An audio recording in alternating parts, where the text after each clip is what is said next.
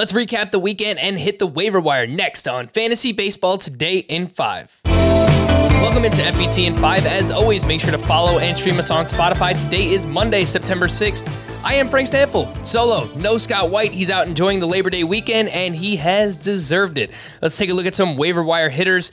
Frank Schwindel. We talk about this guy seemingly every podcast. He had 9 more hits this weekend, including 3 home runs. He has hit a homer in 6 of his last 7 games. He's now batting .338, 10 home runs overall, 1037 OPS. He's 39% rostered. At some point, Frank Schwindel is going to slow down, but as long as he's playing this well and he's this hot, he's making contact, he's putting the ball in the air, he has the opportunity to play every day for the Chicago Cubs. He should be on your fantasy team, even in shallower leagues. Let's move on to his teammate. Ian Happ had 7 more hits this weekend, and he's having a big second half. .260 batting average, 9 homers, 2 steals, and .821 OPS. It does come with a 34% strikeout rate. So if you play in a points league, Ian Happ is probably not for you, but in categories, a little bit of power, a little bit of speed, that's probably all you're going to get from Ian Happ. Jo Adell. Is it happening? It might be happening. 6 hits this weekend, including a double dong on Sunday. 2 home runs in that game. He's only 49% rostered. We know that there's big upside for Jo Adell. He also strikes out quite a bit, but this is formerly one of the game's top prospects. If you play in a categories league, I think we could get some pop here. Maybe a few steals from Jo Adell down the stretch. How about if you play in a shallower points league? Michael Conforto, you might have dropped him earlier in the season, and I wouldn't have blamed you, but he had 6 hits this weekend, including a home run, and in the month of August, he had a .268 batting average, .876 OPS. The plate discipline came around for Michael Conforto. He's 69% rostered. He has 7 games this upcoming week. We said all along, we didn't really know why Conforto was struggling as much as he was. The underlying numbers still looked pretty good, so maybe he's looking to close the season out strong here in a contract year. So Michael Conforto, a name that you can look at in shallower 3 outfielder leagues.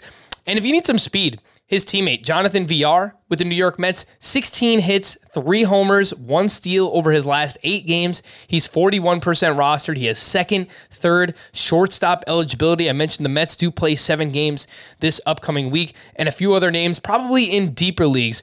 Andres Gimenez had 3 steals this weekend for Cleveland, and there was a lot of hype on Gimenez coming into the year. He's been a pretty big letdown, but Cleveland is a team that likes to let their guys run, and Andres Gimenez is pretty fast. Leody Taveras, someone who does have some power and speed in the last 7 games, 2 homers, 4 steals. He's absolutely crushing it. Both of those guys are 12% rostered. So if you play in a roto league, deeper categories league with a middle infielder, 5 outfielders, Andres Gimenez and Leody Taveras are a few names you can look at there.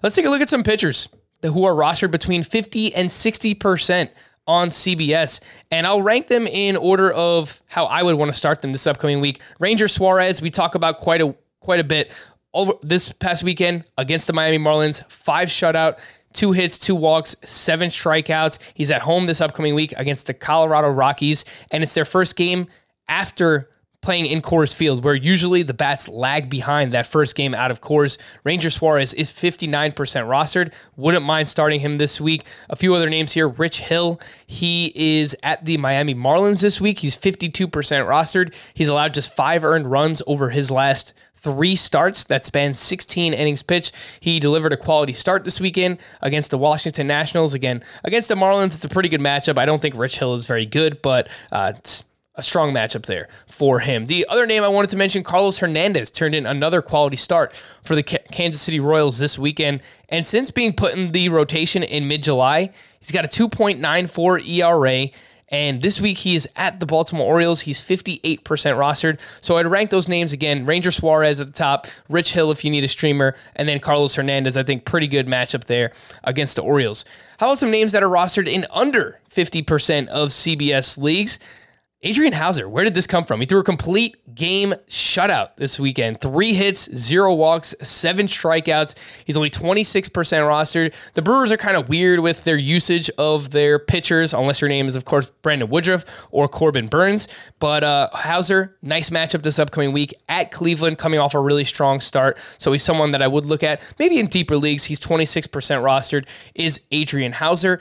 And then Nestor Cortez, someone you could look to add. I don't know that you want want to start him this week because he's going up against the Toronto Blue Jays. Had another strong start this weekend, and over his last 7 starts, Nestor Cortes has a 3.18 ERA. He's only 47% rostered, so I think that number is too low. Again, I don't want to start him this week because of that matchup, but I do think that he should be on more fantasy baseball teams. For more extensive fantasy baseball coverage, listen to the Fantasy Baseball Today podcast on Spotify, Apple Podcasts, Stitcher, your smart speakers, or anywhere else podcasts are found.